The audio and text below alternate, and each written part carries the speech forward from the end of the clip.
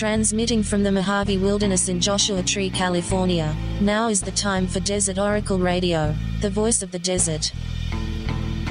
Night has fallen on the Mojave Desert, and it's a real hot night. That's a real nice night for driving around and across these desert lands. With your radio on, your eyes open for jackrabbits, coyotes, bobcats, mule deer, bighorn sheep, desert tortoise, feral burros, hitchhikers. Those guys walking on the side of the road with a wooden cross on their shoulder with a wheel on the bottom. The wheel is cheating.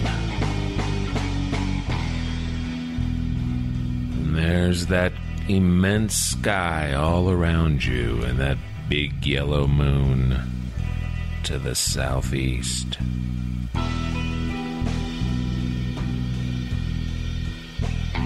You get out and you walk around a little. You notice bats here and there in the warm summer air. You notice it feels a little humid out because we're coming up on monsoon season.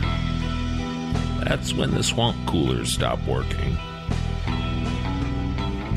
And something big goes by. And you feel the wind on the back of your neck, and then you see the owl swooping low, and you can almost see it settling on a branch of a Joshua tree about 100 yards to your left.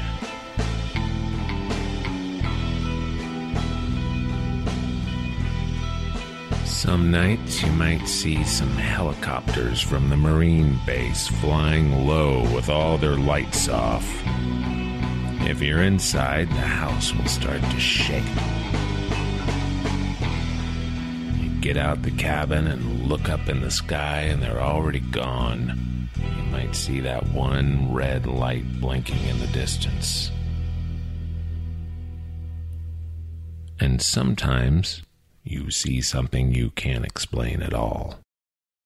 And every now and again, you might be lucky enough to see something that a whole lot of other people saw at the same time, and that cannot be easily explained.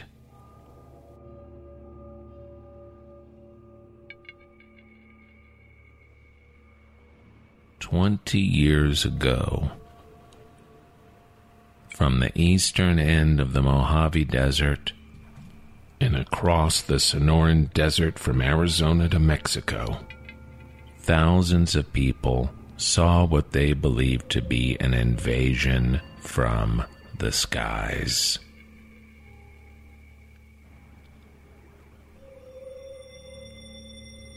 It was March of 1997, the 13th. The key witness to 1997's Phoenix Lights events was Arizona's governor at the time, Fife Symington. Now, he saw what he called an enormous silent black triangle. It passed overhead at low altitude on the night of March 13th. It just felt otherworldly, Symington told CNN. Now, Symington was in his second term when thousands of people across Nevada to Arizona to the Mexican state of Sonora reported seeing massive, silent craft looming over highway traffic, hovering over small desert towns and especially over the vast Phoenix metropolitan area. But Governor Symington did not tell the national media about his otherworldly sighting until a decade later, by which time he was out of politics and immune to public scorn. As a former Air Force captain, Symington could have added tremendously to the credibility of the eyewitness pool, and his report may have offered comfort to the vast numbers of Arizona's citizens who saw ominous things floating slowly overhead that night. Instead, after weeks of increasing hysteria and a surge of national press coverage, Symington called reporters to the state capitol at Phoenix and played a prank on them. With television crews broadcasting the press conference to both local news stations and CNN, Symington solemnly declared that state officials had found who was responsible for the panic. And then his security detail brought out the alien, in the form of Symington's chief of staff in a cheap Halloween costume. There were a few forced chuckles from the press. The national correspondents quickly gathered their things and headed home. The coverage was over. The mystery remained. When asked why he withheld his own sighting for 10 years and instead ridiculed those who admitted seeing the craft, Symington blamed his own panic, and he said he wanted to deflate lingering unease that he feared might escalate into a total breakdown of society. As a public figure, he told CNN in 2007, you have to be very careful what you say because people can have pretty emotional reactions. Symington now claims that he did his best to solve the riddle in the skies, but the commanders at Arizona's military air bases told him they were as, quote, perplexed as the other witnesses.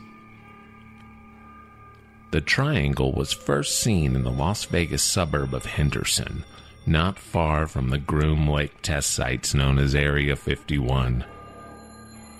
Witnesses next saw the mysterious ship over the Prescott Valley, and then it began its widely seen northwest to southeast crossing over Phoenix and the desert beyond, and was last reported over Sonora, Mexico.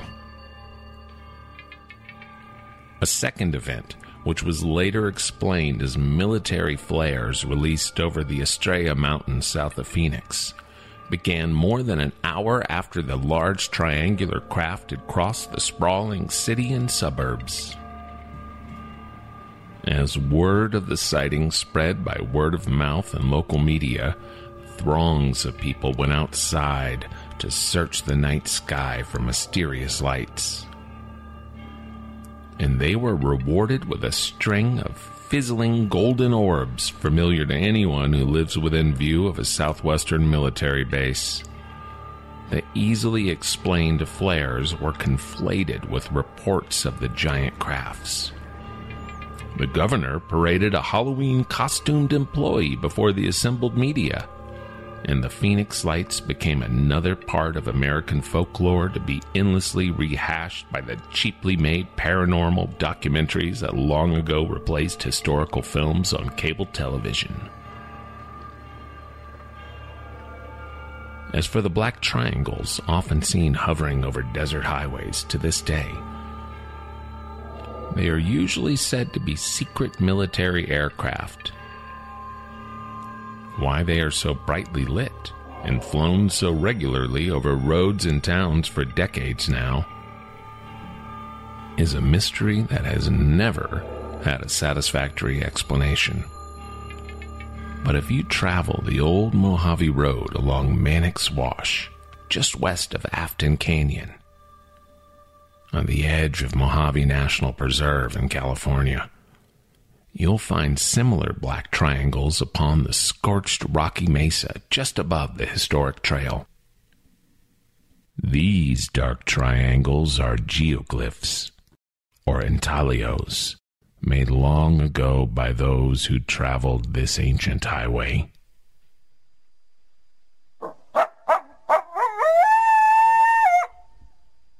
When you head up to the high desert from Los Angeles or Palm Springs, you ascend State Highway 62, which twists and turns up a boulder-walled canyon until you're over the hump and rolling into Morongo Valley, home of the Sand to Snow National Monument that stretches from the top of San Gorgonio to the Joshua Tree Wilderness, with Big Morongo Canyon Preserve in between. There's the big yellow sign for the Cactus Mart, too. And that's your sign that you're officially in the high desert. We paid a visit to Nicole Holland, owner of the Cactus Mart. My grandfather left Detroit, Michigan, and moved to Landers and homesteaded in a little tiny cabin out there off of Ricci Road. I'd say in the late 60s, early 70s. So as a kid, we would come out here for summer break and visit. And so we've been coming out here since then, when it was really nothing going on in the 80s. And then we finally moved all the way out here in 91 and took care of them. So yeah, we've been out here a long time. I love it. In my early 20s, I started working in landscape construction in the low desert. And that was my background. We were building golf courses and working in country clubs and doing new model construction in the landscape design field, which I love. I love plants. I've always been driven towards plants. I don't know why. I don't know where exactly it comes from. Probably from being in the desert and you just, you have sunshine 350 days a year. Everything will grow. Everything is always in bloom. There's always a blooming season at some point in the desert, whether it's winter blooms, summer blooms, spring blooms. There's always something blooming in the desert, and I was always gravitated towards that. So when I had an opportunity to start with a landscape construction business in the low desert, I was probably like 23 or 24 years old. I took it. You realize as you get a little bit older, you're developing land that probably shouldn't have been developed.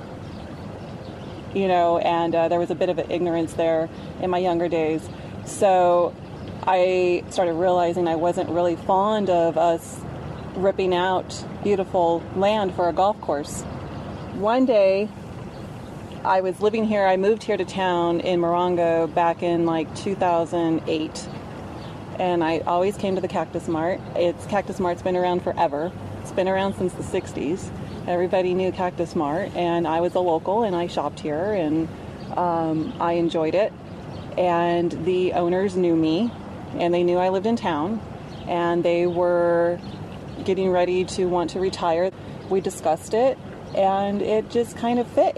Everything fell together and fell to place, and I got to buy the beloved Cactus Mart. And it was really exciting. I was really grateful. I got to do something now that made more sense for me, to actually work with plants that mean something, that are bringing the birds and bringing the monarch butterfly garden that we planted and educating people. And it's a whole different feeling than when you're just landscaping for aesthetics. Now you're landscaping for a purpose. Since I can remember, since I've been coming out here, the high desert has always been very mindful of their environment. They're not wasteful. They really aren't. I really don't go to very many houses that have lawns. The desert is full of color. All the plants have beautiful colors. And the smells, the sage smells. People are drawn to that. And cactus alone. You walk through and you see just an ordinary looking cactus, and then it has this giant bloom coming off of it, and it's amazing, and then you have the bees that gravitate towards it, and then you have our chickens and the cats, and everyone adores the cats, the store cats. Butch and Sundance are about 6 years old now. Someone brought them into the store, and everybody got adopted out except for Butch and Sundance. Can you even believe that? And they became the store cats. The chickens help with insects. Anytime you move a pot or you move a tree, they're right on it. They're right on it. They're there cleaning up the insects around it. They're amazing. They're amazing. Okay, as a child, I had a love-hate relationship with the desert. Probably like anybody in the 80s growing up out here. There wasn't much for us to do. We lived out, when we were staying out in Landers, there really wasn't much to do. And driving Old Woman Springs Road, I would always get car sick, and you're in the heat. You're not used to that kind of heat and stuff. So I really wasn't truly fond of the desert growing up as a child until I got into my later teens and early 20s. Then you start realizing the desert is such a beautiful place. I get to live here. And I get reminded of that every week when people are out here vacationing, to remind me that I live in a place where people pay to come and stay for a week. We have to live within the desert. We don't adjust the desert to our needs. That's how I feel about it. I mean, there does need to be, a certain amount of respect shown for the desert and the wildlife. And definitely out here, you can buy a lot of land and you can get definitely, weird out here if you wanted to.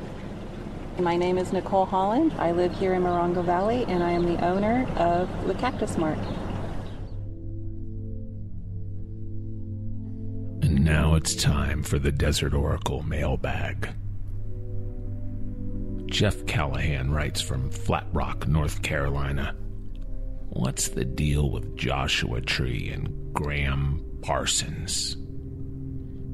Well, Jeff, it's a long story, but I'll tell you the short version. Graham Parsons was a holy fool, one of those rare and exasperating characters who bring beauty and grace to the world, but must pay for this through buffoonery and self-destruction. There is usually heartbreak at the root of such stories, and that was very much the case with Ingram Cecil Connor III, born to charming and wealthy and hard-drinking Southern gentry. His father committed suicide when Graham was just a boy of 12 years old. His mother remarried. Graham took his stepfather's last name, Parsons. And then his mother died from the bottle 6 years later, the very day that Graham graduated from high school. By this time, he had performed music for many years, trying everything from Sun Records-style rockabilly to folk groups inspired by the Kingston Trio. At Harvard, where he was supposed to be studying theology, he discovered LSD and Merle Haggard. Graham Parsons moved to Los Angeles and he began playing country western music. And then he wound up joining the jangly folk rock group The Byrds before forming the Flying Burrito Brothers. He and Keith Richards of the Rolling Stones had become fast friends, and they would spend time in a speck of a town called Joshua Tree. They liked to get drunk at the Winner's Circle bar, where Crossroads Cafe is today, and they were fond of sitting atop Cap Rock in the National Monument in an old barber's chair that they dragged up there, the better to watch the skies for UFOs. Parsons returned to Joshua Tree many times over the next few years, and he occasionally took a break from drugs and liquor to make some beautiful music, which was mostly ignored by the pop audience of the day, but it inspired a brand of rock and roll influenced by Southern soul and Bakersfield country. Now, Graham Parsons finally made a solo album worthy of his talents, and he celebrated this with another visit to Joshua Tree. That's when he died, in room number 8 of the Joshua Tree Inn, on the night of September 18th, 1973. He was 26 years old. Just 2 months prior, Parsons attended the funeral of his friend and fellow musician Clarence White, who had been killed by a truck driver in Palmdale in the West Mojave. At the funeral, Parsons made it known that when his time was up, he hoped that Joshua Tree National Monument would be his final resting place. It didn't quite work out that way, although it was attempted. His corpse was stolen from the airport in Los Angeles, and his friends tried to cremate his body at Caprock, although his half-burnt remains were eventually returned to his stepfather, who insisted that Parsons be buried in New Orleans, where Parsons had never even lived. Anyway, that's why Gram Parsons is forever associated with Joshua Tree.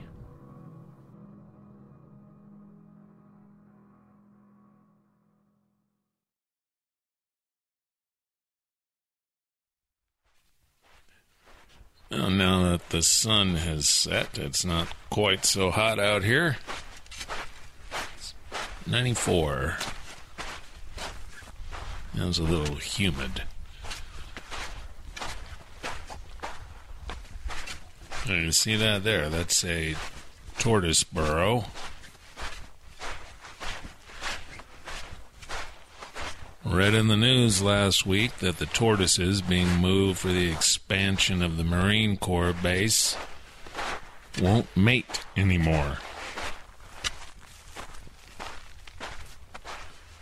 They've been traumatized. Here's an idea. Don't move the tortoises. Leave them where they are.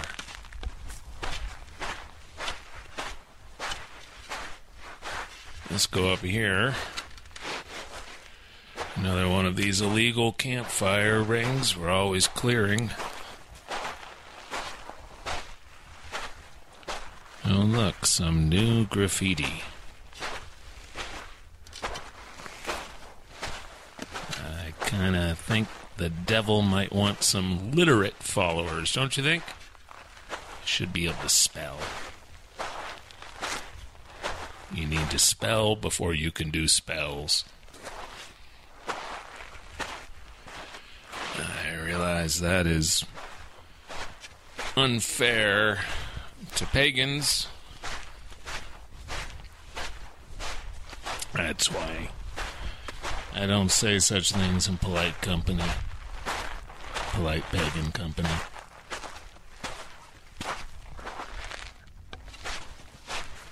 You know, what's that guy doing driving up here? And we caught a couple of bozos up here the other day. They claimed they were working for Caltrans. So after work, they figured they'd just drive into a nature preserve. Onto the boulders. After doing donuts and the dirt road. Grown men. Physically, anyway.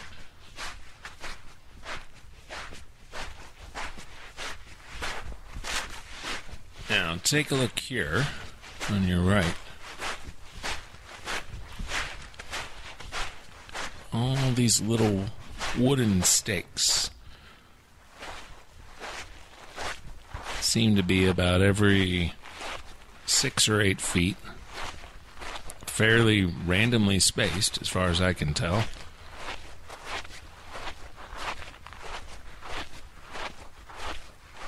Now, a few months ago, there were a couple of, what do you call them, goth kids out here.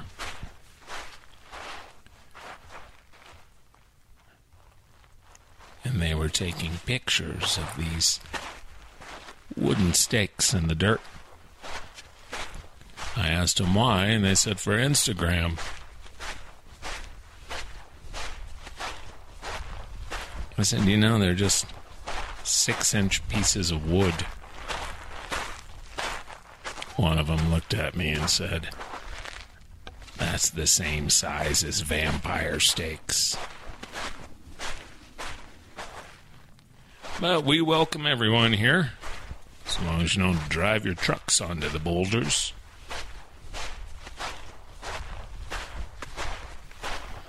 Now we'll just cross through the wash here.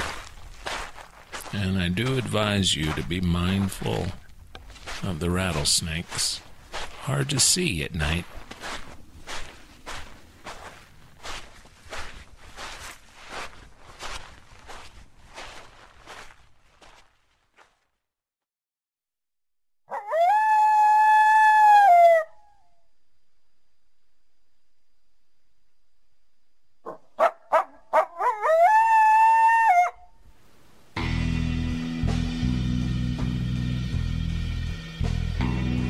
let's make our announcements because we are coming to the end of another week of Desert Oracle Radio, and we do very much appreciate you listening and tuning in on Z107.7 FM in the high desert, and for subscribing to the podcast of the broadcast on iTunes. Just search for Desert Oracle Radio, and you click the button that says subscribe. Every week you'll get the new episode. It'll just appear on your phone like a ghost. Desert Oracle Radio is brought to you by Desert Oracle, the pocket-sized field guide to the vast and intriguing American desert. You can subscribe to this as well, but this will cost you $25, money well spent. Send a check or money order to Desert Oracle, Post Office Box 1735, Joshua Tree, California. You can also subscribe at the website. It is called desertoracle.com. We also keep a list of the music that we use on the broadcast. Speaking of, our theme music was composed by Pierre G. Langer. If you find yourself feeling a little drained by the heat, take solace. The autumn is only 88 days away. And then about a month or so after that, it'll start to cool down. Remember, summer is the annual price of admission for living in the desert. And we will be back next Friday at 10 p.m. You can write to us. The email address is radio@desertoracle.com.